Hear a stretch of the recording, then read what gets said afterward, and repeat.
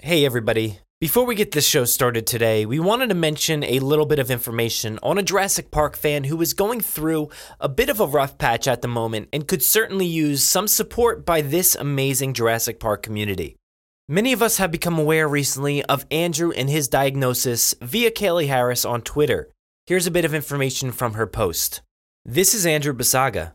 He is 12 years old and was recently diagnosed with osteosarcoma, bone cancer, in his right hip in November of 2017. Since then, he has gone through weeks of chemotherapy followed by limb salvaging surgery and is currently receiving additional weeks of chemotherapy treatments, hopefully to be finished by July. He is such a great kid and has always loved dinosaurs. Because of this, Imagine Theater in Frankfort, Illinois, donated one of their auditoriums to Andrew to privately premiere the movie Jurassic World: Fallen Kingdom. Their reclining chairs are comfortable for Andrew because he is still recovering from his surgery. If anybody involved in the Jurassic films can do anything to make his night extra special, it would be greatly appreciated. I know even the smallest gesture would put the biggest smile on his face, which is really what he needs right now. Thank you in advance. So that was the message from Kaylee on Twitter. Now, in the light of all this outpour and support from this fandom, they have actually gone ahead and set up a P.O. box for Andrew where we can send everything and show our support for him and make things just a little bit better for him. So please, take a second, write this down. I'm going to give you the P.O. box right now so you can send him anything awesome Jurassic related.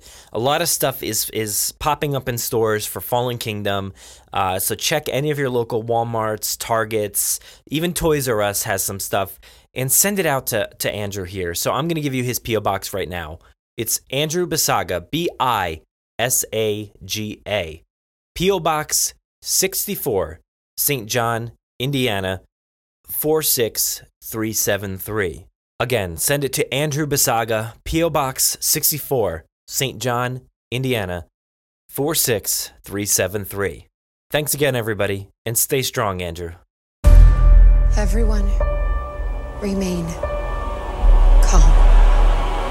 Yeah, that's how it always starts. But then later there's running and screaming. Somebody talk to me! What is happening? Welcome to Jurassic World. You're listening to the Jurassic Park podcast. You want to consult here or in my bungalow? Hold on to your butts. Well, we're back. Hello and welcome to the 145th episode of the Jurassic Park podcast. I'm your host, Brad Jost, and we're here to discuss all things Jurassic Park. In this episode, we do have a few pieces of news to go over, so Aaron Beyer will join us once again. We're going to take a look at the fan celebration out at Universal Studios Hollywood, and we're also going to take a look at some of the winners from one half of the Tongle Jurassic Park contest. I also got a few of the Mattel pieces, so we're going to take a quick look at some of those. After that, we present episode 20 of Extinction Level Jurassic Park. Now, last episode featured somebody being pulled from the river and a possible cure for dinosaur outbreaks. In store for us this week is basically a full integration with the story from Jurassic Park 3, and then we're going to begin to see the ending of how that movie came about and the context from behind the action on film. After Extinction Level, I'll give my thoughts in the after show, wrapping up some of the best moments from episode 20.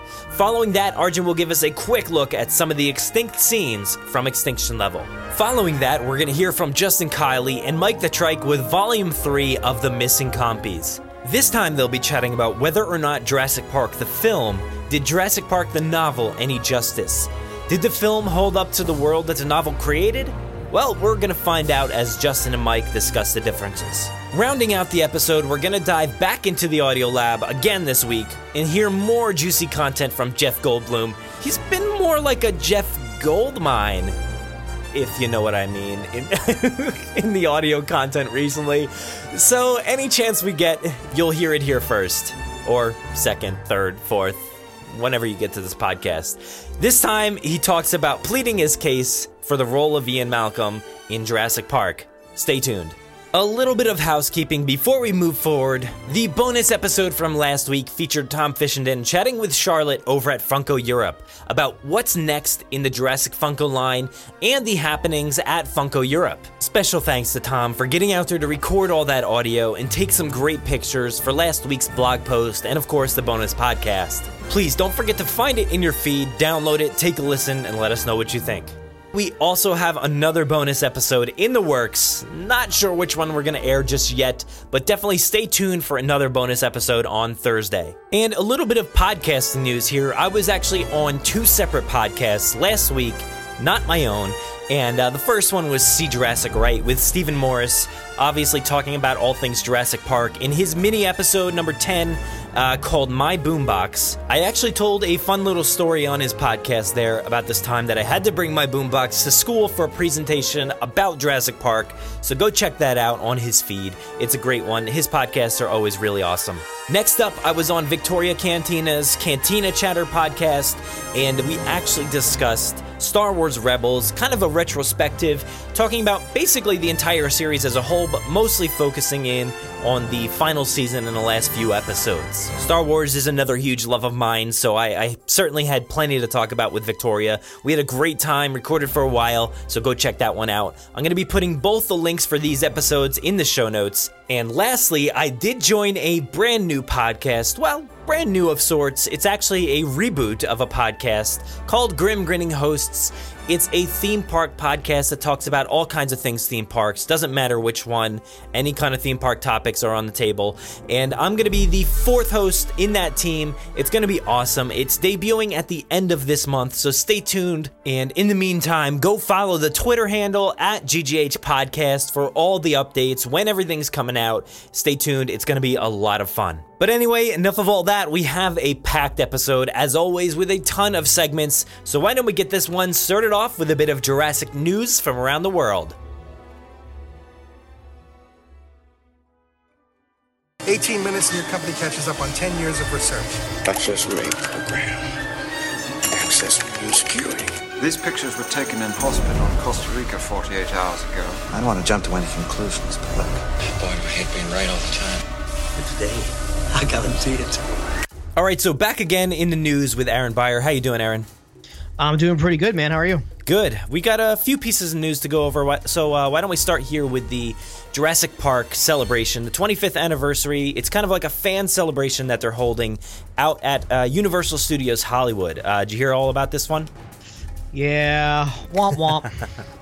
It's interesting because it's a month away. It's May 11th and 12th, and it is now the beginning of April or so, and yeah, it's too late of notice, essentially, for a lot of people, because if you're in California, good, awesome, go to this, for sure, but a lot of people that I've been talking to have been having a hard time figuring out plans or finding time off or the money at this last second to go out there and celebrate with all the fans. So I'm kind of, it's like a, double-edged sword. I'm like, yeah, this is great, but also, kind of stinks for those who can't make it.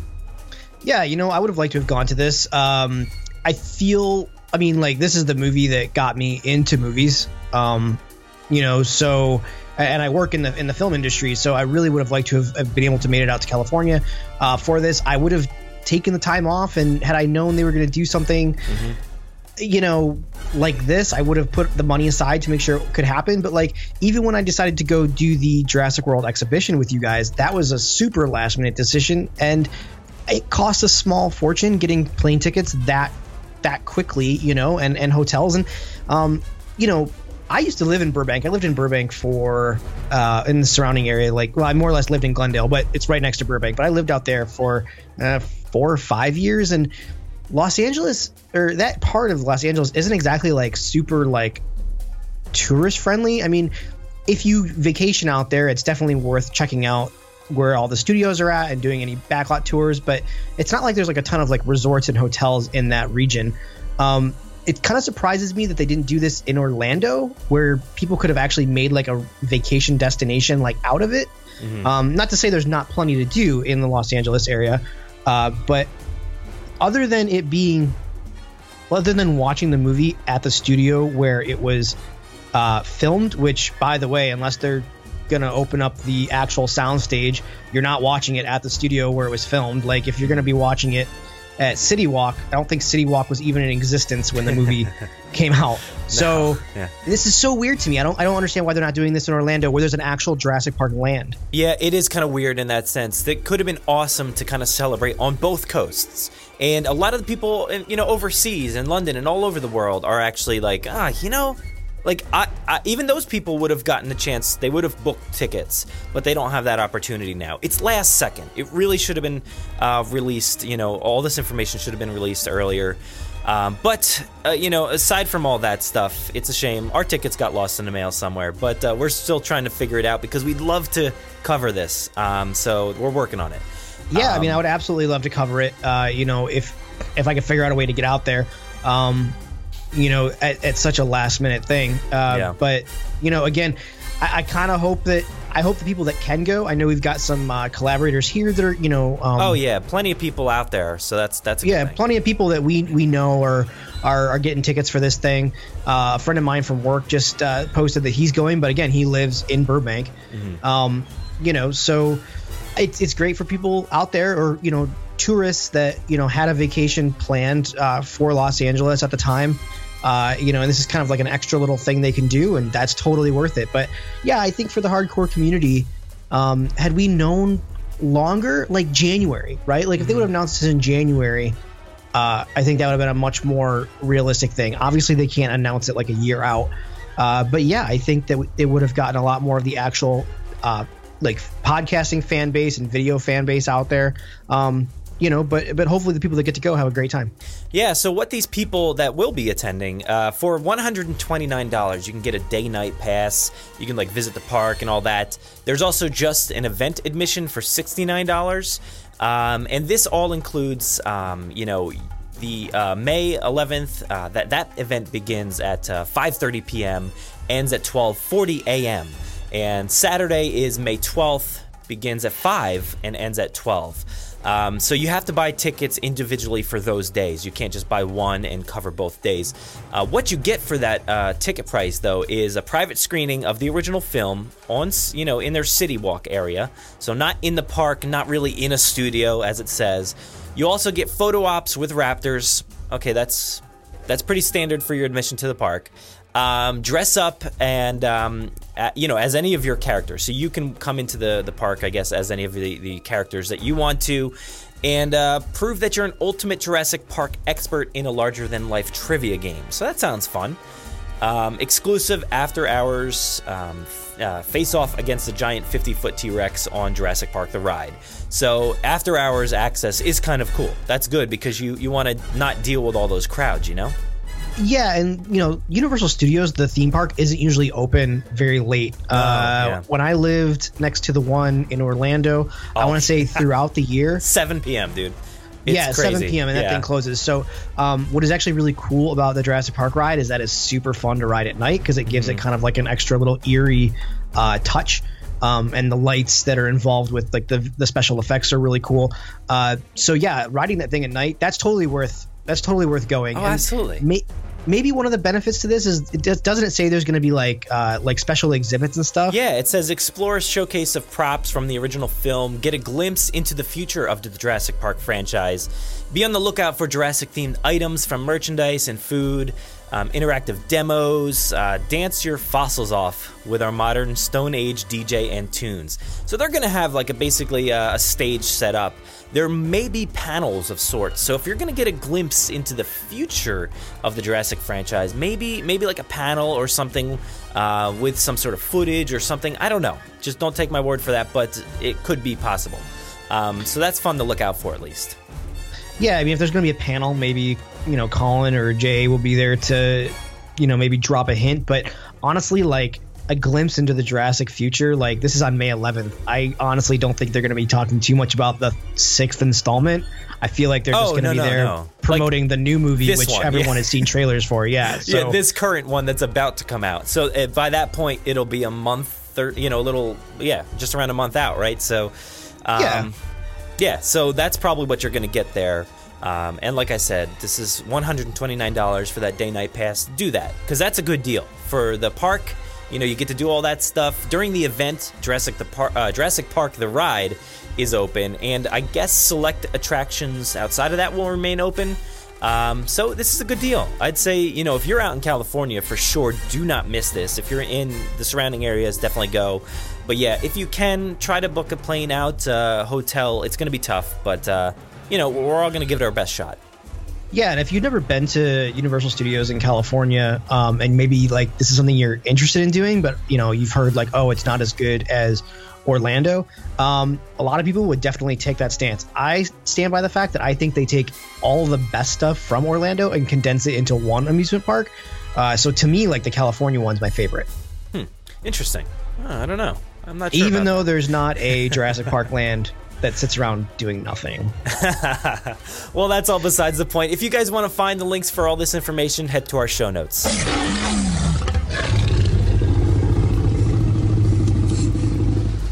Next up, we have a little bit of information on the Tongle Relive giveaway.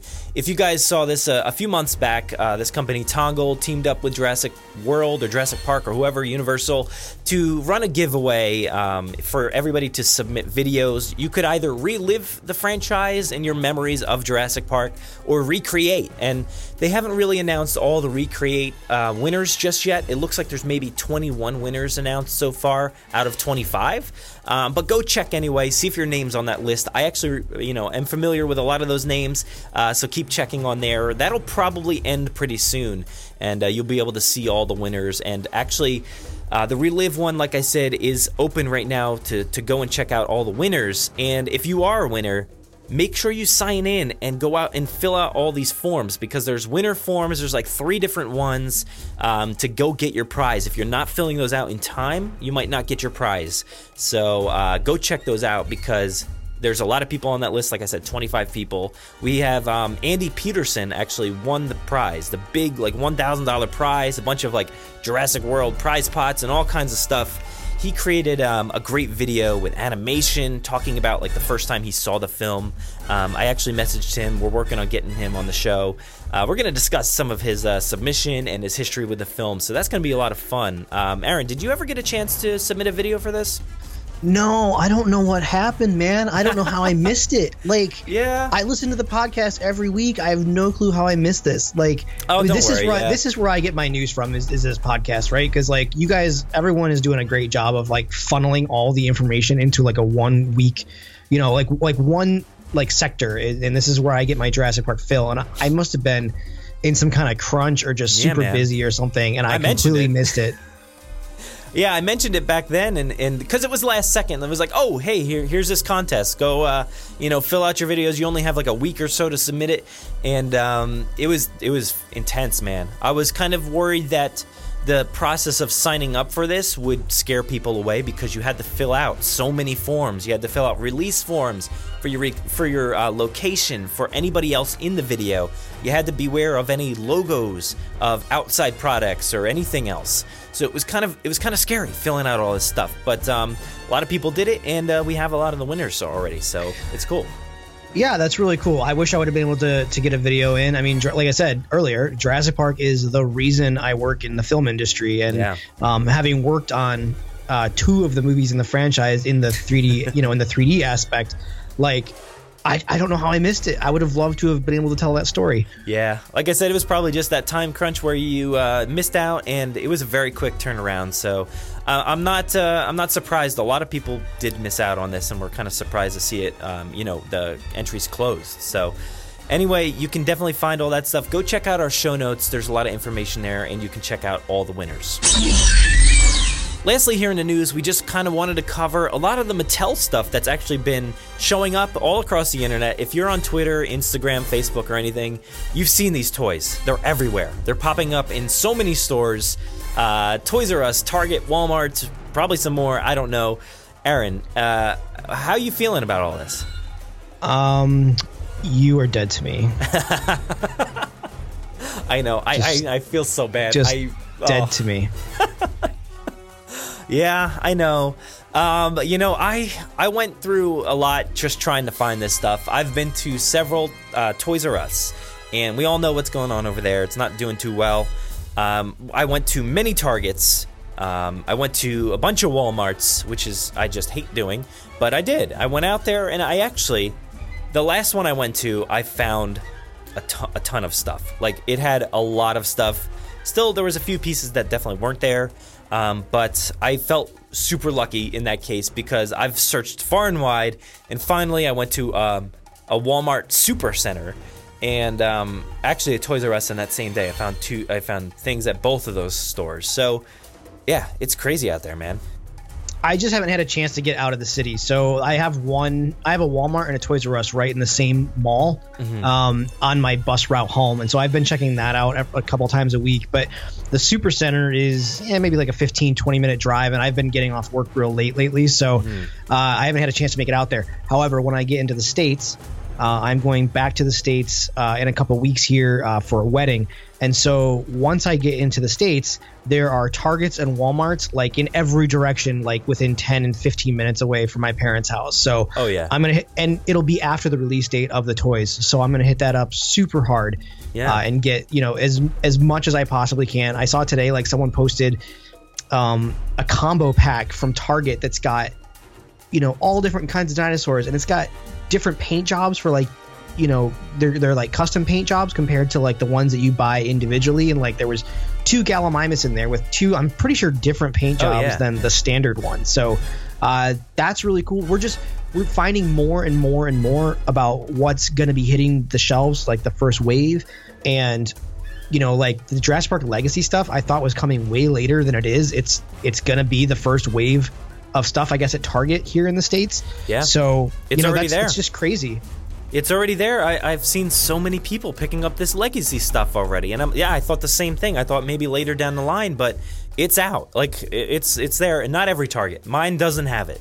My Target is always really bad, so it never has all the stuff that I want. But I've seen people with Muldoon, Grant, Ellie. I haven't seen anybody picking up Malcolm yet, but they've got the Jeeps. They've got all kinds of stuff. The Legacy T-Rex, all that stuff. For me, I picked up the Gallimimus, the blue. I picked up blue in individual packaging. I picked up the Carnotaurus, Baryonyx, Allosaurus, and the Gyrosphere Blast Vehicle. That thing is huge. All this stuff is awesome. Like, I am super impressed with this stuff. The paint jobs look fantastic. Like when you see that stuff released at toy fairs or special, meetings and all that stuff, you're like, okay, it might not look as good when it hits the shelves, but this stuff does. It looks identical. It looks just as good. The sound quality, dude, is fantastic. I'm really blown away by how good they sound. I don't know if it'll really come across here on the podcast, but they sound great. And they're loud, and they're awesome. Like, you can tell the difference between the dinosaurs. The packaging is so good. It's like the best packaging. It's awesome. I mean, that's saying a lot compared to the old stuff, but this stuff is beautiful. I'm not much of a, keep your stuff in a packaging guy, but I'm not sure, man. This stuff is so good in the packaging. I don't know what to do, but no, take it out. It's meant to be played with. Take it out. I know. That's how I am always. And I've always said that to everybody. But I'm looking at it, I'm like, man, this stuff is beautiful in these packages. I need to like carefully take them out so I can like maybe place them in just for fun. But I gotta say, just go out, search Target, search Walmart. Walmart has probably been the best bet so far. But just search everywhere because it's all out there. And it's as of this recording, when you're listening to this, it's a week out from the official release. So hopefully we'll see more stuff in about a week. I don't know. Yeah, and if you're like me and you're putting yourself through a little bit of self-induced stress over the fact that everyone is getting these ahead of you, just remember, these are not like, they're collectible, but they're not high-end collectible things. So they're going to be out. They're going to be everywhere. I just keep telling myself, like, don't worry. They're out there. They're coming. Yeah. Like, they will be on the shelf. So, hopefully that remains to be the case. I did see someone today, though, got a Mosasaur. I was pretty jealous. That was the first one I saw on Facebook. Someone got a Mosasaur, and I was first like, I cannot believe it. It's in the first wave. Yeah. So awesome, dude. And I'm kind of disappointed that we're not getting a Force Friday type event. You know, all the Star Wars stuff gets released on that like Friday, a few months before the release of the film. So I'm kind of disappointed we're not getting that type of hype event. But this is a lot smaller of a fandom than Star Wars, so I kind of expect that in that sense. But definitely disappointed that we're not getting like an initial, like, everybody go out to the stores at midnight hype train. That would be so much fun. But maybe next time. You know, maybe, people at Universal, I don't know if you guys have heard, there's a little thing called Jurassic June that all the fans celebrate. It's an entire month of Jurassic Park celebration. So, like, the Jurassic World toys didn't come out until like 2 weeks before the movie hit. I feel like there's no reason why that these toys couldn't have been released on June 1st and make it like a big event out of it, like 25th anniversary and Jurassic World, Fallen Kingdom, and just June 1, everything in one go. The video games, the toys, just everything. That would have been awesome. Yeah, this kind of reminds me of that story that Jay told on one of his recent bonus episodes. He talked about having the toys before he even saw the movie. And I can just imagine right now, kids are purchasing these, or their parents are buying them for them. And I'm just wondering, like, what are the stories that these kids are telling before they even know what this movie's about? So that's really exciting, at least. I'm hoping kids are getting these, because way too many adults, myself included, are hitting every store and probably buying as much as they can. And I do sort of feel bad about that. Oh, I think there's going to be plenty of available for kids. Like I said, these are general audience, items to buy and collect. And so I think for sure that there'll be kids. And, we're trying to figure out a way to celebrate the toys release and the 25th anniversary and to get more kids involved with the podcast. So stay tuned for that. All right, so we have about a lot of pictures. I have a video of myself actually on the hunt out at the stores. Go check that out on our YouTube. But thanks again, Aaron, for joining me, and we'll see you next time. Yeah, man, have a good week. Oh, there it is. There it is. And now, episode 20 of Extinction Level Jurassic Park. Previously on Extinction Level Jurassic Park. That, my friends, out there in the field ahead, is Dr. Wu's wonderful new creation, Spinosaurus. You know he paid for the damage of that car, right? Let's wait a while and be sure that thing's gone, and then we'll go after them. I bet you they come out that door again anyway. They must have gone in. Alright, let's go in, take a peek. One guy in there is paragliding. They'll be down there. We need to go to the south entrance and get them out there. Henry.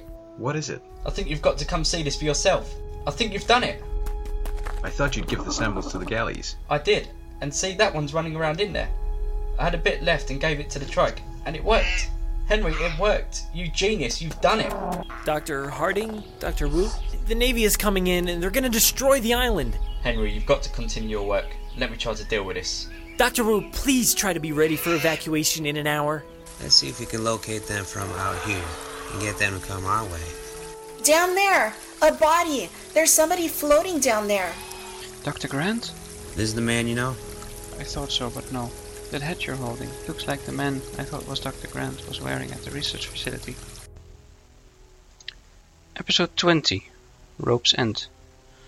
At the base of the aviary, Hoskins, his team and Tim look down on Sarah performing CPR on the man that Dennett had just pulled from the river. Suddenly the man starts to cough and throw up water. Sarah helps him onto his side to spew the water out. On his side, with his eyes closed, facing down to the ground, the man leans weakly on his left arm. Then Billy Brennan talks. Thanks, Amanda. He coughs a few more times, still not fully aware of his surroundings. Who's Amanda? Not recognizing the voice, Billy turns to look around and sees the 5 guards, Tim, Sarah and Hoskins, standing there looking at him. Who are you? Trying to move, he drops through his arm and rolls back onto his back, looking up at Hoskins. Hurt, Billy groans. The question is, who are you? Get him inside the car. He can explain back at the village. I'll call it in. Hoskins takes his walkie-talkie, presses the button to speak, and remembers he turned it off. He switches the device on, and it starts crackling. Presses the send button. Engine control, this is a retrieval team. We've encountered the visitors and picked one of them up at the aviary. We lost the others, over. Vic? Christ, finally. You need to come back in. We'll be evacuated in about an hour. Do you read? Come back in. Over? Can't come back in. We haven't found the other visitors yet. What do you mean, evac? Over. Long story. Just get back here. Over and out. Damn. Alright, here's what we do. You guys all go back with that guy in the transport compartment. Then he turns to Billy. You. How many more of you are out there? I think he needs some rest. I need to know. Hey, you. 3 and the kid. Kid! Christ. Okay, that'll fit. Hoskins throws the hat he pulled earlier out of the river onto Billy. You keep that. I'll continue with the other car and get the others. You go back. All right, Correcting Sarah, Hoskins turns at her. I wasn't talking to you. You just make sure he'll be able to explain himself when I get back. And he walks past them, back into the tunnel to get into the car without a transport compartment. The one back in the tunnel, and drives the car in reverse back up the tunnel. Let's get him in the car and go back to the village. Gently the guards pick up the groaning Billy Brennan and put him in the back of the car in the transport compartment. Sarah and Tim get in there with him, and guard Dennis joins them too. Laura gets in the driver's seat and Bob calls shotgun. Sydney and Andy got in the back seats of the car. Trying to support Billy, Sarah sighs. Then to the driver she calls out. Drive carefully, okay?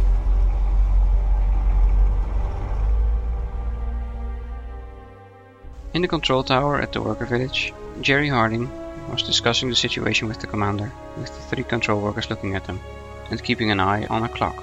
Time was starting to run short. There are people out on the island, and Henry has found a cure. We can't let them evacuate us now.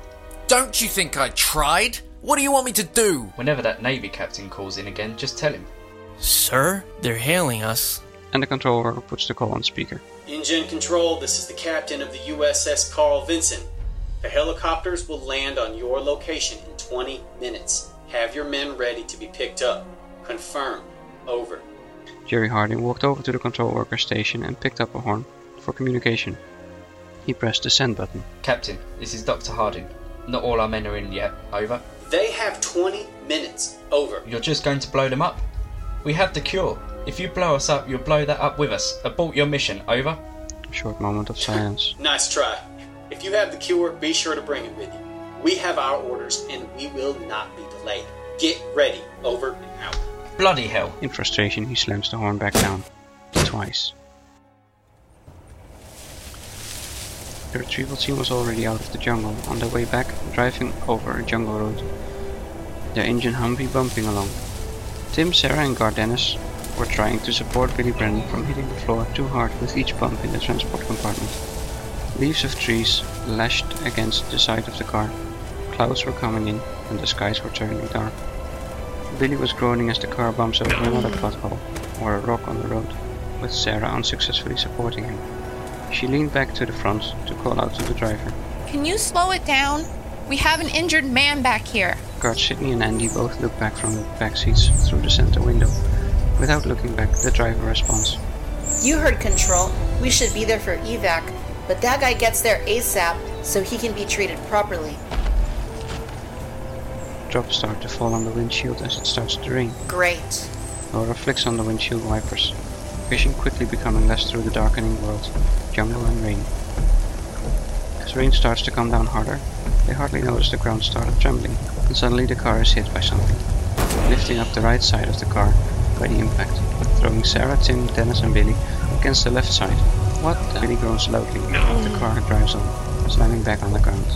What was that? Through the back opening of the transport compartment, Sarah sees an animal lying on its side, trying to get up after the hit.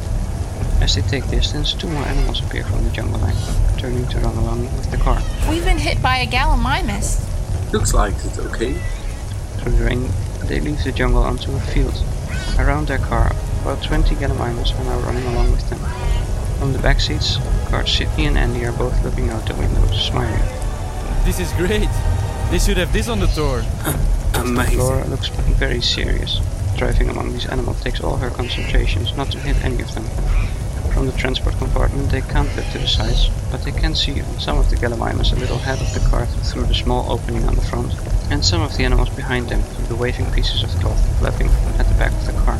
The animals look dark and glistening wet from the rain. Wow. Tim holds on tight with one hand to the side of the compartment and grips his gun with the other. Sarah, seeing him taking his gun, responds surprised. What is it, Tim? They're harmless. Birds, flocking. No clue what Tim just said or meant. She turns her attention back to Billy, who groans again as the car bumps on the field. Easy, you're doing okay. Halfway through the fields, the Gallimimus group suddenly takes a turn to the left and flocks around the car, away from their path. Hey, where'd it go? Oh god! In a short moment, when her headlight's driving beam had shown ahead at the jungle line, Laura spotted the dark shapes waiting there and she slammed the brakes. Everyone was thrown forward in the car. Arm yourselves! Sliding through the dark grass, the car leaving deep muddy tracks, it slides to a halt on the field in the heavy rain. Hoskins arrived at the top of a cliff and was now listening to the sounds of the Spinosaurus, which must be down below in the river. He stopped near the edge. His headlights shone down onto the river, and he noticed the Spinosaurus who once again found their visitors, who were so preoccupied with the Spinosaurus that was attacking them, that they didn't notice his lights shining down. Hoskins looked down, and he was almost sure that he would be able to turn back to the village with the sad news that none of the others had made it. He looked amazed at one of those guys climbing on top of a crane, and another firing a flare, lighting up the petrol from the sunken boat around the Spinosaurus, which then walked off. It wasn't time to go back yet. He had to get down there.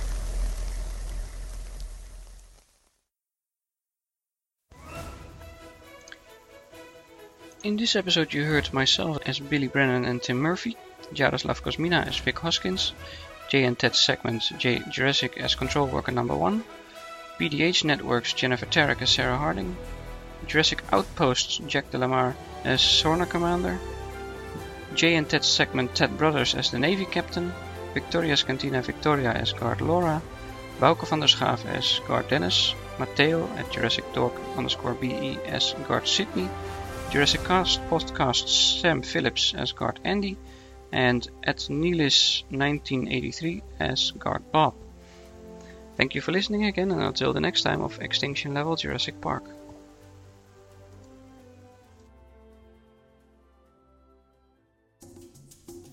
Alright, so that was episode 20 of Extinction Level Jurassic Park. That one was called Rope's End.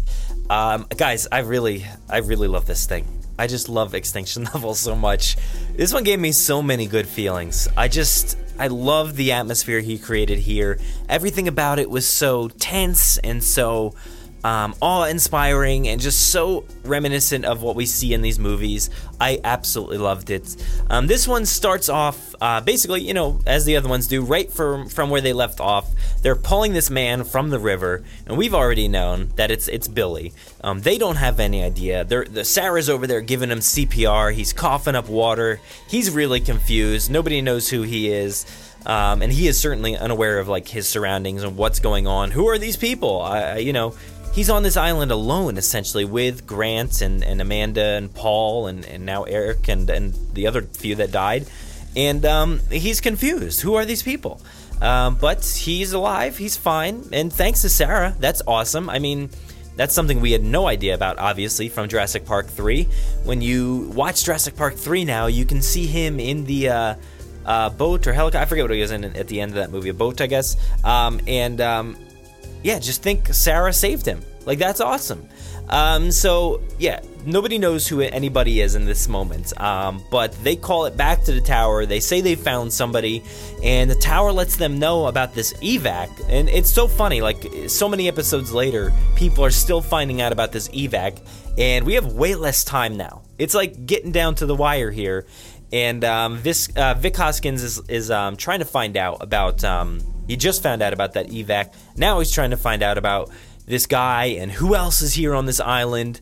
And so there's a few things that go on here, a little banter back and forth. But they end up sending Billy back with Sarah and Tim and a few others. They go to somewhere to get him some help. Vic actually takes the other car to go find the others because, as we know, they go strolling down the river in their boat and they try to get out of there. They think Billy's dead at this point. And eventually they come into some contact later on. You all know about that. But back at the tower, we switch back to a different place here. And this tower, with the commander and the different workers in there. Now, Jerry Harding is now in this tower, and he's speaking with the Sorna commander.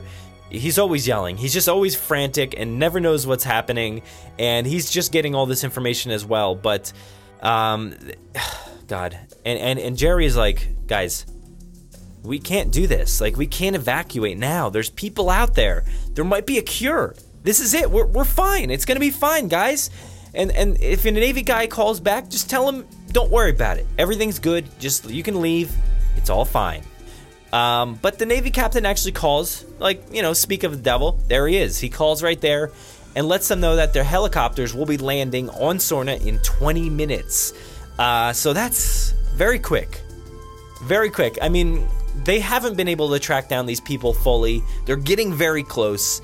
And they have only 20 minutes to get out of this jungle. And this tower has to get everything together. But I don't know if that's going to happen because I feel like they're sticking their ground. They're like, well, I guess the Navy's going to have to blow us up essentially because we have this cure and I think we can do it. We can save them. But the Navy guy's like, that's funny. Ha, the helicopters are going to be there. You better leave. It's getting blown up.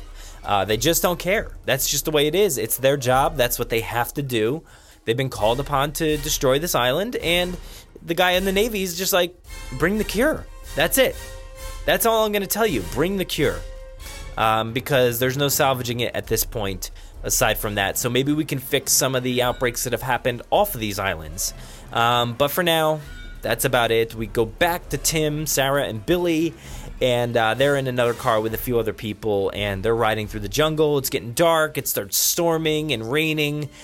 I love that about this show, that the sound atmosphere of all this stuff. So you hear this rain and the storm start going, and all of a sudden you hear the ground trembling, and they're talking about it, and all of a sudden something smashes into the car, and these people are having the worst time in these vehicles, you know? Stuff is smashing into them constantly. I think that's the danger of driving a vehicle on a dinosaur island, I guess. But so something smashes into it. They don't really know what's going on. They actually do notice that it's a Gallimimus. Looks like the thing's hurt or whatever, but I think it gets back up. And it turns out that they're basically with like a herd. That's what I was going for. A herd of Gallimimus, and they're all flocking in a certain direction. And eventually, like, a lot of them are pouring out of the jungle, and they're kind of going along with them, and it's really fun. At this moment, you know, that terror kind of subsides, and you're like, oh, wow, this is, like, really awesome. Everybody in this car is kind of experiencing what should be felt at Jurassic Park, or in, you know, now Jurassic World. We saw that moment in Jurassic World where they're in that big Jeep, and you know, the Gallimimus are just floating across the Gyrosphere Valley or wherever that is. And it's just awesome. It's awesome to kind of interact with those dinosaurs like that. They're getting that chance right now, but Tim knows better, you know? Tim has been a part of a flock before.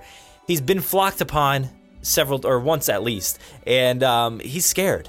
And you know it. You can kind of feel that tension that he knows. You know, he's been in this situation before, and we've noticed it a few times in this series alone that Tim kind of gets this like spidey sense, I feel like, about what's about to happen. You know, he's seen it. He knows. So he kind of gets a handle on his weapon just in case.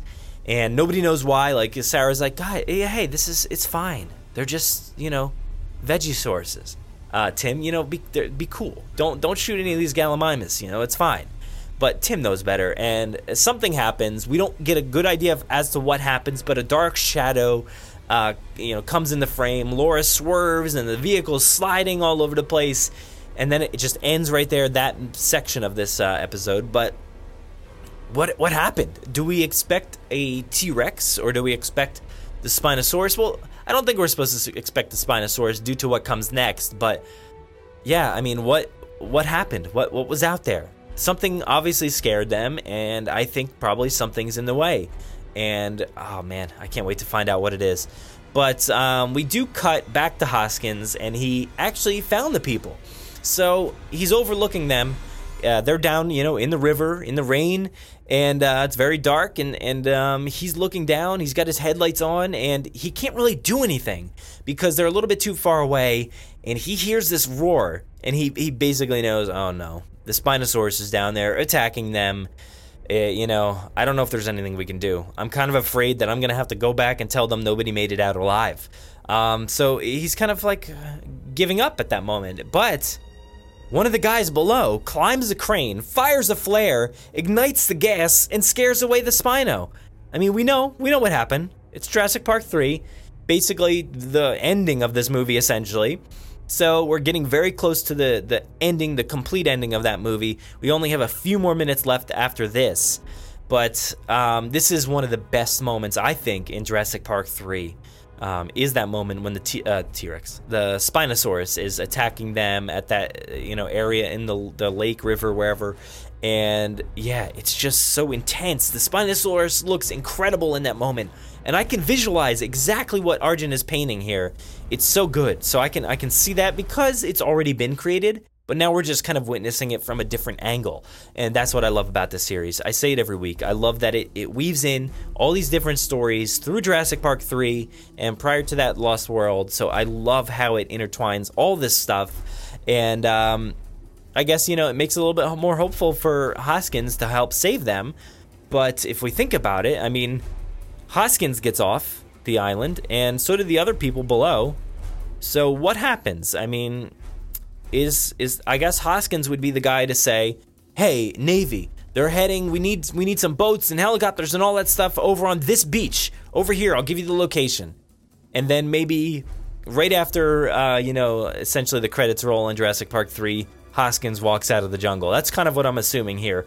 But that's a little bit ahead of it, the schedule here. So we'll get to that hopefully eventually. I don't know what's going to happen there. But I just love this episode so much. Everybody did a great job, as always. And one of the things I really loved about this episode was the use of soundtrack or scores from Twister. I just love Twister. As a whole, I love that movie so much. I love the score.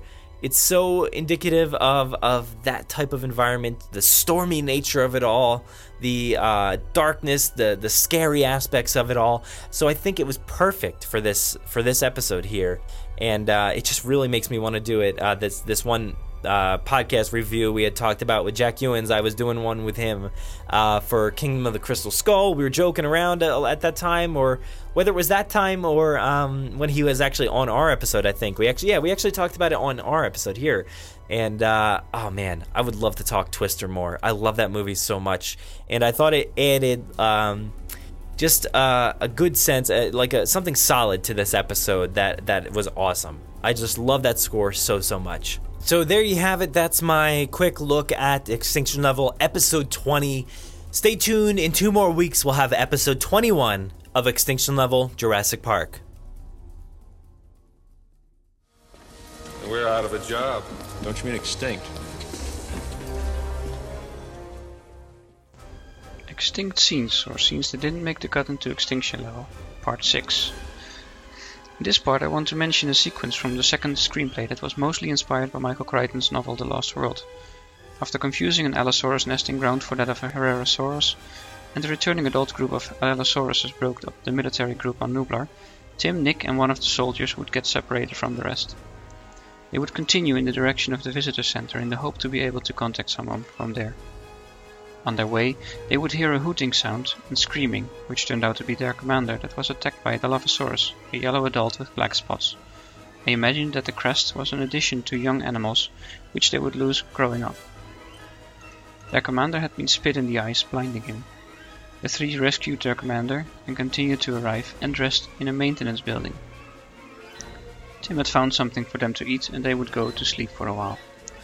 Waking up, still day, they would discover that the soldier with them, who had been mentioned earlier that his family held an ostrich farm back home, was outside and had captured a young but still big Gallimimus from a herd that had come to graze in the field around the maintenance building while they were sleeping.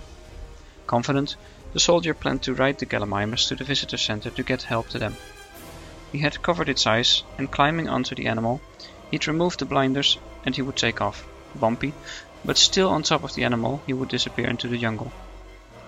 While waiting on news, the Tyrannosaurus would appear on the field and attack the 3 men waiting in the maintenance building, breaking through the roof, but not through the walls, and when it turned dark, the Tyrannosaurus would walk off unsuccessful. Meanwhile, the commander needed to go to the bathroom, which the maintenance building had not. Still blinded, he would find a way outside. Grumpy and refusing help, he found his own way. Something was off. While looking outside, Tim and Nick saw nothing, but heard heavy breathing, which the commander heard too, until a splash of something wet, hot and sticky dropped on top of him. Saliva. 2 Carnotauruses, that could camouflage. Realizing too late what had happened, the commander was a goner. Shining a light on them seemed to irritate them, their bodies trying to adapt to the change, like described in Michael Crichton's novel. Then a small group of other remaining soldiers would arrive in a car, shining their light on the animal. But scared to draw the animal's attention, they quickly dimmed their lights and stopped, to which Tim and Nick started shouting, "Turn the lights back on!" A reverse reference to the Jurassic Park main road attack by the Tyrannosaurus. With their lights they would scare off the Carnotauruses, and Nick and Tim would be rescued to take the car to the visitor center and contact someone to get off of Isla Nublar. The soldier that would ride off on the Gallimimus was never to be heard of again, his fate left to guess. Listen. Compys! I read your book. So? I got turned around in here! What's are you? Is this a bird of some kind? Yeah, Did you read Malcolm's book? you don't want to know. And I appreciate that. And then my teacher told me about this other book by a guy named Becker, and he's... Well, it's great. Mommy! Daddy, you've got to come see this! I found something! Where are you? When he and Jen cleared out, they left a lot of stuff behind. Dessert? Sure. This is T-Rex P. I read both of your books. Oh, that's two things that we have in common. Hey y'all, welcome to the Missing Copies segment here on Jurassic Park podcast. Wow, I can't talk today, guys, and gals. No, this is going to be the Missing Copies segment for today on Brad Joe's Jurassic Park podcast. Once again, I want to thank Brad for letting us come on his awesome podcast and talk about some Jurassic Park stuff. We suck at intros here, so this is just what it's going to be, isn't it? I'm your host for this segment, Justin Kiley. I'm joined by my co-host and good friend, Mike Petrike. How's it going, guys? All right, and we're going to just real quick, it's probably not going to be too long today, but we're going to talk about how we feel about Jurassic Park, the novel, compared to the film, just the first half of the book, really. So chapters like 1 through 29, I think is what we're on. Yeah, that's what we're through right Okay, so before we even go any further, guys, we love Jurassic Park. It's my favorite movie. I love all the movies equally, which I know is not every fan can say that, but I really do. I'll be honest, I don't love them equally. All right, well, there you go. No, go. There's no movie that I wouldn't watch again. Okay, well, there you go. So the point is, we do not hate Jurassic Park. So if for some reason this comes off as we are, how would you say it? We can't swear on this.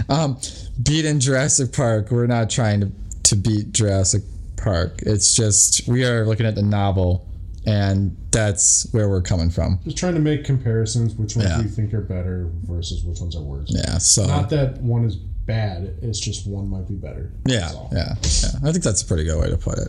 Yeah. And I think the big question for this segment today is going to be, so far, does the Jurassic Park film, the first film, all the other films, we're not talking about the other films because they all took parts from the first book, and some of them did it better than others, but they all took parts. We're not talking about that.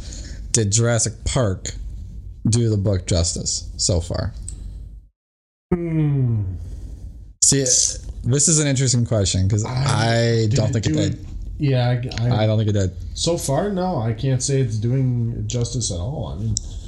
I mean, at the same time, back in the 90s. No, yeah, I mean, it's 93. It's PG-13, which is a big problem. That is very true. For doing it justice, that's a big problem. That is a big problem. But I mean, you couldn't have done an R-rated version back then. Well, no, and especially not with a budget. I mean, at the time, like that was it was an expensive movie. For making it a PG-13 movie, it did all right, I guess. But I mean, the lack of dinosaurs in it is a big problem. Little problem, yeah. Yeah, I agree. No, I agree. I don't agree with compared to the book. The book you're seeing dinosaurs right from the get go. Well, yeah, it's as soon as they land throughout it, Yeah, no, you have a tour. Yeah, you're seeing a ton of dinosaurs. Yeah, and I mean, you see the T-Rex, you see the raptors. Can we talk about the raptor pen? Okay, so I love Jurassic Park. And Steven Spielberg and like the raptor pen they made in that movie is an amazing piece of like production design. Yeah, it is. It really is. It looks pretty cool. Yeah, it looks awesome. Is it at all close to their book? What? No. No. Okay.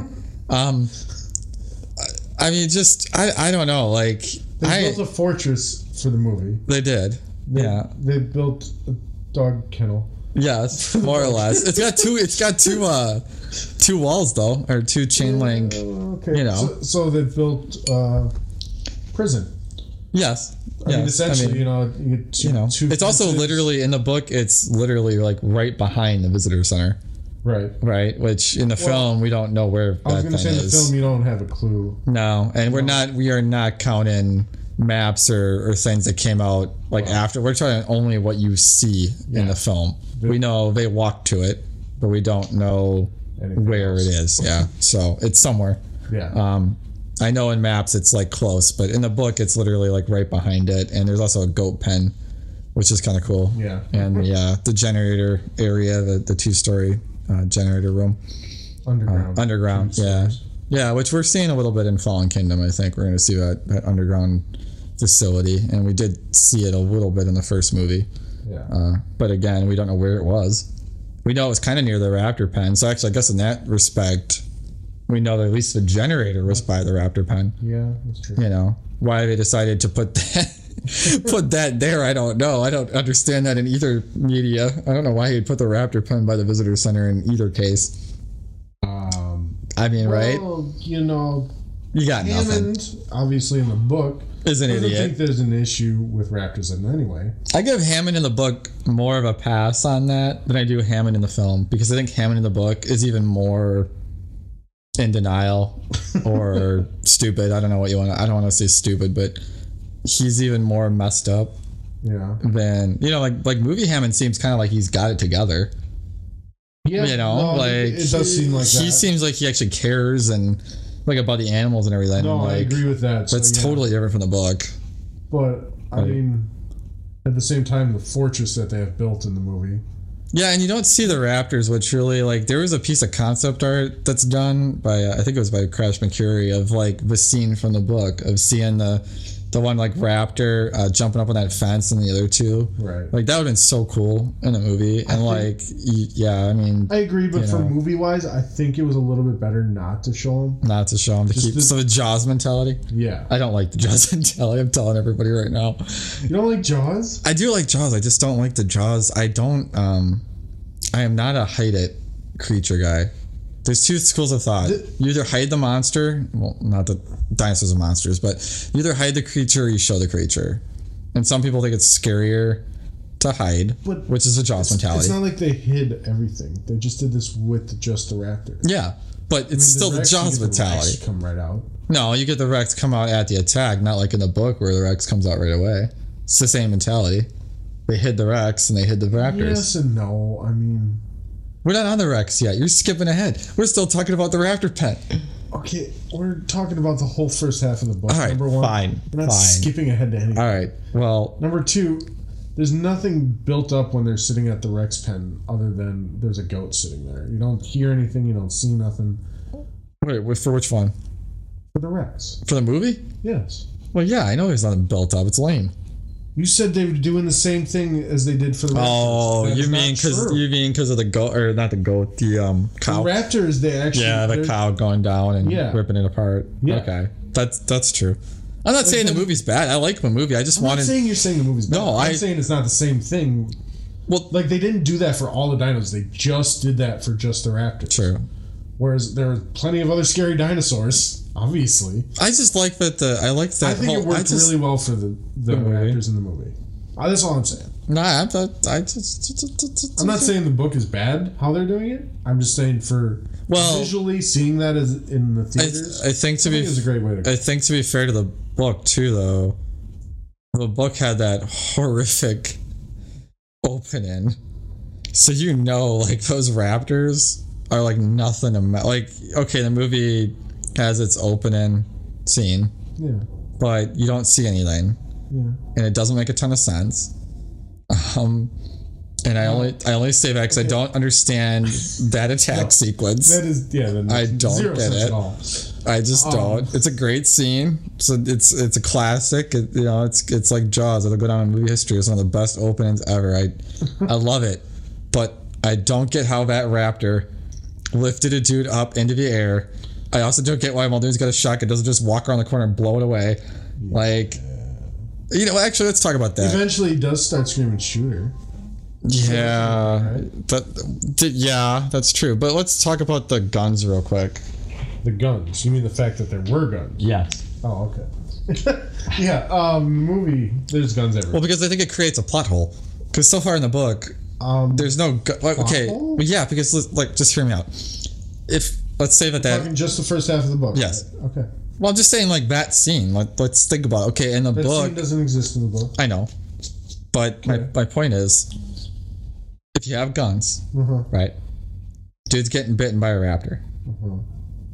Like I said, you would just walk around and shoot the raptor in the face. Okay. By the book not having guns in the book, really, you don't have to worry about that sort of plot hole. My sense is my point is that it's a plot hole in the sense of it's just not. Why didn't anyone just shoot the darn thing? In the book, you don't have the ability to shoot it, right? Okay. So, and also in the book, it escaped and it killed somebody while they were probably just, had their backs to, we don't know what those construction workers were doing at the time that they were attacked and killed. Whereas in the movie, there's 50 guys around, nobody thought. I guarantee you they're all under orders not to harm any of the animals. That's because true. of Hammond. Yeah. Think about that. I mean, in the movie? I guarantee you. Yeah, but do you think... until he starts yelling, "Shoot her," they're probably not going to. Yeah, but then it still makes me wonder. I still don't get how it lifted... I'm sorry, I'm keep going about it. That shot bothers me when it lifts the dude up in the air. I just don't like that shot. No one can explain that because it doesn't make sense. Period. I just want somebody to explain physically, it's not... Possible? Yes. No, it's not therefore... Okay, wait. I got another question about that scene. Oh boy. No, this one's easy. Somebody can probably tell us. What was that raptor about? What kind of question is that? No, I'm saying why was it in that cage? They were bringing it from the other island. Okay. Could buy that. I know you didn't want to get into the other movies. I didn't, because the book. Yeah, I didn't. I mean, I guess in film canon that would work. Yeah. It doesn't work in book canon in any shape or form. Okay, number one, in the book that never happens. No, film canon that works. Yeah. Okay, you got me on that one. It's a great scene. I mean, I really do love that whole sequence. I always thought in my head, screw. I mean, yeah, okay, maybe Hammond had an order, but screw Hammond. I would have just blown that thing away. And I still think giving them all guns was a dumb move on Spielberg's part. I mean, that cage it's in, you'd have to stick the barrel in through. No, I think they could have just walked around where Muldoon was, because if a raptor's busy chewing on him, right? I mean, he's busy. You just go around the side. The problem is there's already other raptors in that pen that they're trying to get. Well, but then that makes a whole new... walking around over there, they're just also exposing themselves. Yeah, but that makes a whole new problem, which is why didn't those raptors just come out and kill? I don't... I never thought of that. Way to go, Mike. We're gonna get so much hate mail for this. I never even thought about that. Why brought up the raptors? All right, moving on. We love Jurassic. We do. Let's get away from that scene. It's causing problems. Let's talk about characters real quick. There's many of them. Yes. Let's talk about are any characters from the book remotely close to the movie character? Any of them? Yeah. Well, yeah. Well, start talking. Why? Because we have to talk. It's a podcast. Brad's gonna kill us. Sorry, guys. I just like to give Justin the... Hey, there's gals listening too. We can't be sexist like that. Anyway, guys and gals, sorry about that. What were they even saying? I don't know. Characters that are actually close to book characters. Well, I'd say Grant's not that far off. Yeah, except in the book, he loves kids. Okay. Well, he's a barrel-chested man of 40. He's wearing a Hawaiian shirt. Well, he's got a beard. Okay. Are you talking dead on? Because then, yeah, no one is going to be exactly... No, I meant, yeah, but the whole hating kids thing, that's a pretty large character trait. Yes and no. I mean, you're right. That's not as different as some of them, but it is still a character trait. That's a big plot line in the movie that, you know, Muldoon like seems a to be huge plot line. similar as well. Arnold? No, I'd agree with Muldoon. It's just Muldoon doesn't have any screen time in the film. Well, I agree, but poor Robert Peck. That's why it makes it easy for him to be roughly the same. Well, it's okay. They made another one. It's called Roland from Lost World. John Arnold. No, that one's spot on, actually. Yeah. That one's pretty darn close. Nedry's also not that far off. Well, except he's like older, way older. And his motivations are not anywhere near as... Motivations? Well, in the book, like in the book, he has a better motivation, I think, for doing. Like in the movie, it's just kind of like he's a greedy fat slob. I guess. You know, it's a book, but I don't know. I just feel like you get a. You know what I'm saying? Like he has a team in the book and everything. I don't know. You just get a. Nedry doesn't come off as like such a bumbling idiot so far. Yeah. I mean, I don't know. Again, that might be me skipping ahead a little bit, but. All right, well, fine. Let's talk about. You have read the book versus just currently reading it. I've read that book like once for the last. I've read it a lot. I've seen the movie a lot too, but I've read the book a lot. Well, let's talk about how about the characters that are like the most different, because I can think of two. I guess my big reason for saying that the movie, I don't know if the movie does a big justice. Well, besides the tone of it, is probably two of the characters. Well, Hammond seems to be pretty different. Yeah, I like Hammond in the book a lot. I mean, I love Hammond, movie Hammond. Like Sir Richard Attenborough is an awesome actor. Yeah. But I do wish he was more like book Hammond, because I think it's a little more interesting. It's more interesting. You know, he's not such a great guy. We can't swear on this. He's a jerk. Yeah. To put it politely. I mean, he's arrogant. He's completely in denial. Yeah. He really doesn't care about anybody or anything other than, I guess, making money. I mean, we don't even really have that spelled out yet. That's just me skipping ahead a little bit. But yes, we do. Oh, do we? Yeah. Good, then I'm not skipping ahead. Yeah, but he wants money. Straight up says, it's about money. So. Yeah, I mean, he's completely different. There's like no similarity at all, and he's very hands off too. Yeah. You know, in the movie, like he's kind of always there. It makes it seem like that, yeah. Yeah, I mean, we don't see that, he lives there or nothing, but no, he does have that cool bungalow though, which is kind of awesome. In the movie? No, in the book. I'm saying. Oh, I was just talking about the movie. Oh no, anyway. Yeah, no, the movie he's like always there. In the movie, it seems like he like lives there. Like he loves. Really? Yeah, I thought so in the film. I don't know. Yeah, I always got the feeling he really cared about. He cared. Like cared about. I don't know about necessarily that. I got the feeling that he lived there. I guess I got the feeling he was there a lot. Because he has that line in the movie about how he's like always there when they're born and everything. Oh yeah. I don't know. I always got the feeling he really cared. Yeah. I'm not saying that he didn't care. I just get the impression that he lived there. Yeah. I mean, I don't know. Maybe I'm crazy, but you are. But yeah, that's not what we're here to discuss. not today. Well, okay, so yeah, Hammond totally different, and I think Malcolm's completely different.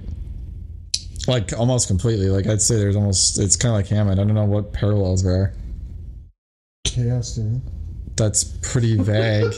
Considering he says it, yeah, he's trying to get some similarity for you. The only reason he uses this in the movie is to flirt with Ellie Sattler. So, yeah, which I mean, doesn't happen in the book in any shape, way, or form. No. Actually, there's another character that's completely almost no similarities. I can't think of any in Ellie Sattler. Ellie? Yeah, she's not. She's about 20 years younger. She's female. Yeah, that's good, Mike. You said any. All right, fine. She's female people. That's blonde female. Yeah, that's about it. I think that's actually it. I would agree that's it. Because in the book she's like botanist. No, because in the movie she's actually a botanist. In the book she's a grad student. So what? Yeah, she's a grad student that wants to be like. She's not even. Yeah, there's no similarity there. You got a nitpick. That's not a nitpick. That's a straight up. There's no similarity. No. She's also getting. She's also grad student trying to be a botanist versus botanist. Okay. She's also that's nitpicking. All right, fine. So how about this? She's not really. She's not interested in Grant in a romantic way in any shape, way, or form in the book. I hope not. I don't know. And Grant's not interested in her in that way. It doesn't seem like. No. So I mean that's massive. I mean, the age difference is quite large. About 20 years, but you know. Well, yeah, but that's not like that in the movie. No, they're in the movie. I mean, the movie makes sense. They're probably about the same age. I never thought it didn't make sense in the film. You know what I mean? Like that they made until I read the book. The book, like when I first read the book after seeing the, because I saw the movie before the book. Yeah. Like that was crazy. I was like, holy crap, that's just complete 180. I mean, there's just no, but yeah, pretty different. So let's see, Malcolm, Hammond, Ellie, totally different characters. Yeah. Grant, I guess. I'd say Grant and Wu and Nedry are probably pretty close. Wu didn't really have much of a. I was gonna say you can't compare. Yeah, unless you go into Jurassic World. Yeah, well. Hey, at least they finally kind of got his character out in World, and even then it wasn't quite book accurate. But I just reminded you that you said you were not going into Jurassic World. Yeah, way to fail, Mike. We're not talking Jurassic World in this. Yeah. Well, hey, to be fair, actually, Wu's character, the 2 seconds he's in Jurassic Park, are pretty book accurate. Like his attitude and everything. Yeah. Like that's pretty book. He's only in it 2 seconds. Well, whereas in the book, he's an actual character. Yeah. But that's kind of like Ed Regis, who's not even in the movie. Ed Regis is the PR guy. Yeah. He's a huge part of the book. Yeah. Well, they made Hammond Regis. Pretty much, yeah. So I mean, because you had to have that because they made Hammond a good guy, and you had to have somebody doing that. So I mean, goodish guy. He's pretty good in the movie. Pretty good. A little crazy, but I mean, he's pretty good. I mean, it's hard not to love, Antenberg. I think if you were going to do the book Hammond, I don't know if you could have cast Richard Antenberg. I think you would have needed to cast somebody that I agree. was different. I don't think he would have been. He's not what I picture as evil Hammond or book Hammond. So, it's good casting in that sense, but yeah, definitely not a book at all. How about building designs? Because we've got a lot of those, and that is nothing like. Is there just the sheer number of buildings for one? True. Is there a single building in the book that's even kind of like what's in the movie? Right? I can't think of one. Kind of? Even the fences aren't. Like, even the fences are completely different. What fences? Like, the actual. Okay. Containment fences? Yeah, that's true. Those are pretty close. I guess I'm thinking mainly of the perimeter fence.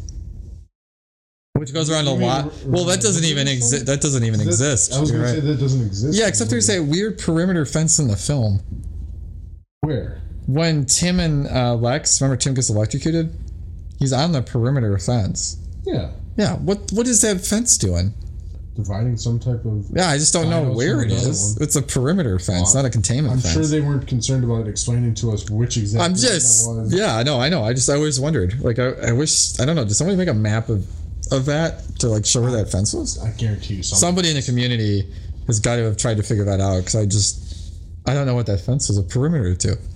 But anyways, no, yeah, okay, so we're in agreement, but none of those are anything like. There's no similarities. No, I don't think, right? I mean, we can't really talk about it, so we wouldn't. But Jurassic World is much closer to book design or to the book designs. But yeah, not Jurassic Park. And you just keep bringing that up. I have to, because there's nothing. There's just nothing you can't compare Jurassic Park to the book. There's nothing like there. What would you say okay, we're halfway through the book. What would you say the percentage is as far as like book to movie? Okay, 10% or no, 1%. There's nothing. They took the name and the vague idea, right? And 100% is like, yeah, it's totally spot on. Well, Because I give it like a 5. That is such an overstatement that's not even funny. Yeah. Understatement. 5%. That doesn't even make sense. I don't know, man. I way. You think it's high or low? Percentage, yeah. Okay, what percentage? Higher than that. Okay, we'll go. That's why I said it. I wanted to see what you would say. 5%. That means they took the names of every person. Fine. That. All right, hold on. And that hold on. Would be Let me think about this. I'll give it 35. No, it's still higher than that. You think it's higher than 35? Yes. This is such a random conversation. Anyone that's listening is like, come on. These guys need to just stop. 35. All right. I'll just give you a number, 65. No, it was not that high. Are you kidding me? Yeah. There's no way it's that high. We're halfway through the book. They've already cut out like 5 major plot lines. No. There's no way. Actually, let's talk about real quick plot lines. So, what are the 2? Oh, actually, there's more than 2. Okay, so let's talk about cut out like plot lines from the book to movie. So we have the fact that InGen and Hammond are lying about the Raptors getting out and killing some of the construction workers. Correct. Big plot line. Yeah. We have dinosaurs that have escaped the island and are killing babies on the mainland. Again. Of Costa Rica. Yeah. You say that like that's a big plot line, but as far as we are in the book, that's not a big plot line. Well, it's a plot line in the sense that there's dinosaurs escaping. We know that dinosaurs escaped. Yeah, I guess. But I mean, other than that, it's just little Compys. Nothing really. They're just killing babies. Just killing children. That's horrible. Babies' lives matter. I'm just saying, as far as like, it's still a big plot line because it's animals getting off. Like, that's a huge containment problem if you have dinosaurs getting off your island, Mike, and they're poisonous on top of that. Yeah. Okay. Wait, I forgot. What was the third one? I don't know. What did I just say? What are the 2? Oh, the Raptors and the Compys. Yep. Oh, and the dinosaurs are breeding and escape. Like the Raptors plotline of them, they're breeding on the island and escaping containment within the raptor pen. Okay. Which, in the movie, it was. Did it make sense in the movie? Did what make sense? How did the Raptors get out of that lovely little prison they were in the film to breed? Yeah, I didn't think you had an idea. So, in other words, no, it makes 0 sense in the film, and that plot point in the film could have been cut, and it wouldn't have changed the movie in any shape or form. How did they get out in the book? We haven't gotten there yet, but there is a way. I'll give you in the first half of the book. I'll give you a hint. You said it yourself. They're in a chain link dog kennel. How do you think they got out? They just dig a hole and go under the fence. So they dug a hole in that freaking barrier. There's no way they dug a hole out of that concrete fort they were in. I don't think that there's no way. You'd have to dig like a 5-foot channel underneath it to get out. How do you know? All right. Yep. Maybe they did dig their way out. I could go with that. Let's see. So we talked about the buildings. Talked about some of the characters. I guess we'll end it on. How about the tone real quick? Because I think the tone is pretty different. That I agree with for sure. Well, why don't you go with what you think, and then I'll end it, and then we'll end this segment for today. Well, just from the very beginning, I mean, you got the whole guy getting torn apart.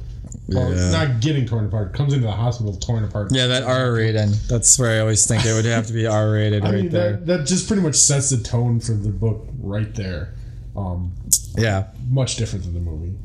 I mean, you get that whole raptor scene. Yeah, but it's not violent. But it's not very violent. Yeah, we don't. Yeah, you're just not getting that. You're not getting that. No, he's not being torn. You don't. Because Spielberg went the Jaws route of like. It's just, it doesn't have that impact. You don't get to see the reality of what is going on, and you don't really know, like, that scene fades out. You don't know what happened to the raptor. We assume the guy died. Like, I think maybe Gennaro says he died, but I don't know. Yeah, but it's just there's no finality to that moment. Whereas in the book, like, the kid's torn apart, still alive barely, and then he dies. Really a horrible death. I mean, just reading that and the visualizing gruesomeness it. of that is just, it really shows you what these animals are capable of. And yeah, you're right. That does set a very different tone. Yeah. I mean, it's a much more adult you also tone. see InGen employees lying about everything already. Yeah. Right away at the beginning of the book, you know, so yeah, I think there's a very different tone going on. Yeah, I mean, I think in the book there's definitely a level of secrecy. Mm-hmm. I mean, of greed. Yep.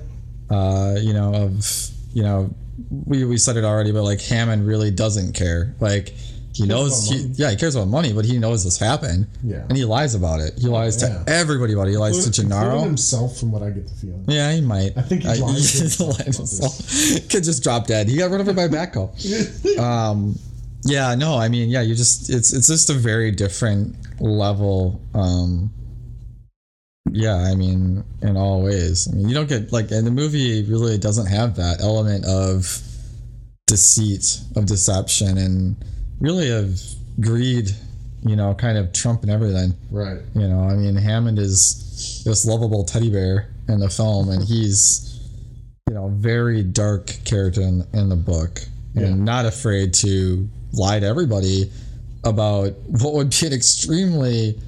talk about lawsuits. I mean, the movie does have the whole lawsuit thing, but the book doesn't, because of course he lies about it. But, I mean, you got animals that got out, killed 3 people, ripped them to shreds, but hey, the park's totally safe. For sure. Like, I mean, it's not dangerous, and you want to allow guns on your island. Yeah, so, yeah, I think the tone is completely different, and... I agree. Yeah, I mean, it's a very different situation in the book, or in the movie. The movie is... the movie sets up that these animals are dangerous, but it doesn't give you that... I would say it doesn't really give you that Jaws vibe, even, of just the brutality of it. Right. And yeah, you don't get that lion, which I think is kind of important. Like, InGen in the book is kind of an evil, shadowy organization. That's a good way to put it. Like, they're shadowy. Yeah. Whereas they're not shadowy in the movie. They seem kind of more or less on the up and up. There's no evidence they're not. Yeah. I mean, right? Yeah. They're not like, what's the Terminator? I always think of Terminator and think of evil corporation. Cyberdyne. Like, they're not Cyberdyne. Like book InGen is kind of like Cyberdyne. Yeah. Right? Or I think it's OCP and RoboCop. Yeah, essentially, right? Yeah. I mean, same type of thing of a corporation that just doesn't care. Yeah. And lies about it. About money. So, yeah. Money. All right, well, hey, I think that was pretty good. So, that's kind of what we think so far. We're halfway through. I mean, I've read the book a lot, and Mike here's on his first read through, and we do have a more in-depth breakdown on the Missing Compys podcast, and I want to thank Brad for letting us do this segment on the Jurassic Park podcast, and for all he does for the Jurassic Park fan community. It really is quite wonderful. And yeah, I mean, I guess, until our next segment, keep up the good work, Brad, and check us out over at the Missing Compys on Thursdays as a companion piece. Hold your fire! Do not fire! God creates man. Man destroys God. Man creates dinosaurs. Boy, do I hate being right all the time. We're gonna have to jump! We can! Are you ready? 1, 2, 1! This week in the Audio Lab, we're going to hear from none other than Jeff Goldblum yet again, this time with a look back at his near dismissal from the original Jurassic Park. Let's check it out. Mr. Steven Spielberg, I loved, I got a call about, you're going to meet, Steven Spielberg wants to meet you on this. Read the book first, read that Michael Crichton book. Ian Malcolm, wow. Smart, funny, interesting character. Listen, if there's one thing the history of evolution has taught us, it's that life will not be contained. Life breaks free, it expands to new territories, and it crashes through barriers painfully, maybe even dangerously, but, well, there it is. He was so nice. He said, I've enjoyed you. So I said, me, you, and da-da-da. And he said, there's a sort of movement afoot with our little committee here as we're rewriting another version of the script to have that part removed from the script. So since we've had this meeting, there's this little wrinkle that may render this moot. I kind of said, well, gee, I felt like I had to advocate I felt moved to advocate for my inclusion. I said, well, what do I know, about storytelling compared to you? But I tell you, I think that he said, yeah, we want to get, the people want to make that character sort of melded into the Sam Neill character. I don't think Sam Neill was doing it yet, but the Alan Grant character. I said, no, I think keep that character, but I don't know, whatever I said. Anyway, it turned out that I got to be in it, and that's the way it goes. Man, so what do you think? Do you think Jurassic Park would have been okay without Dr. Ian Malcolm? I mean, certainly other characters from the novel were melded into a combination of characters from the film, and it seemed to have worked fine. Justin and Mike may say differently, but I think it worked as a whole.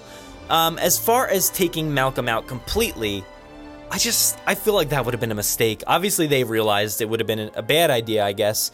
Yeah, I mean, it's hard to say because he basically doesn't do much more than Grant and company do. They all deny that this would have been a good idea for this park's existence, and he does the same thing, but he came away with some of the most iconic lines and imagery and style from Jurassic Park. I mean, we wouldn't have had the Lost World novel or film if it weren't for his inclusion in this film. We wouldn't have had so many amazing moments to quote. I don't go one single day without a quote from Malcolm. But the bigger question is, would this film have even worked or been as big of a success? Made as much money? I don't know. It's really hard to say. If he was not in this movie, would it have been Jurassic Park? I'd really love to hear all your thoughts on how this film would have been without him, without Ian Malcolm and all his theories and chaos and great lines and everything. Give us a call on our voicemail line, 732-825-7763. Just leave a message there, or if you want to leave us a voice memo or a note, you can email them to JurassicParkPod@gmail.com. Let us know what you think. I'd love to hear it. Make sure to visit JurassicParkPodcast.com to find all our past episodes, brand new news articles, information on how to contact us, and much more. It's a great source for everything related to the podcast, and of course, Jurassic Park and Jurassic World. Head to JurassicParkPodcast.com and help us build a great community. Anybody hear that?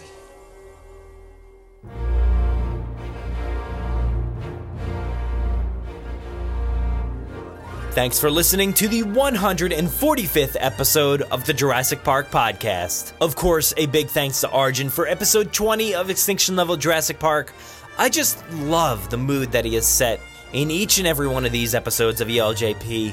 I really can see each of these episodes play out like a movie, just playing back and forth between Joe Johnston's directing in Jurassic Park 3 and Arjun's work here in Extinction Level. I just love it, guys. I hope you can tell. I can't forget to thank Justin and Mike for their analysis on whether or not this film holds up to the book. I honestly think it is a great point of discussion because when you read a book as good as Jurassic Park and the movie changes and does things so differently, maybe it is a letdown for some, or potentially not as good as it could have been. I don't know. I love it either way, but thanks, guys. Lastly, thanks to Aaron for joining me here in the news segment. What do you all think? Do you like the team up in the news? Let us know on Twitter or send us an email or a voicemail. We'd love to hear. If you want to interact with us, we do most of our work over on Twitter at Jurassic Park Pod. We're also on Facebook at facebook.com/Jurassic Park Podcast, and our Instagram handle is at Jurassic Park Podcast. You can listen to us via iTunes, Google Play, Podomatic, YouTube, our website, or wherever else podcasts are found. So make sure to subscribe to automatically get new episodes every week. If you haven't already, please give us a 5-star review in iTunes or a great review wherever you listen to the podcast. It will seriously help out our rankings and make it easier for fans like you to find us. We're usually spotted commenting on the Jurassic Park subreddit as Jurassic Park Podcast. Don't forget to check out JurassicParkPodcast.com for all the links you heard here today. If you want to get a hold of us, you can email us with any news stories, MP3s, comments, or if you want to debut a segment of your own, send them to JurassicParkPod@gmail.com. Or you can submit questions directly on our website contact form. If you'd like to record something for the show, send it in to us and we'll feature it in an upcoming episode. If you don't have any way to record, you can give our voicemail line a call and leave us a message. That number is 732-825-7763. Thanks for listening and enjoy. No, I'm simply saying that life finds a way.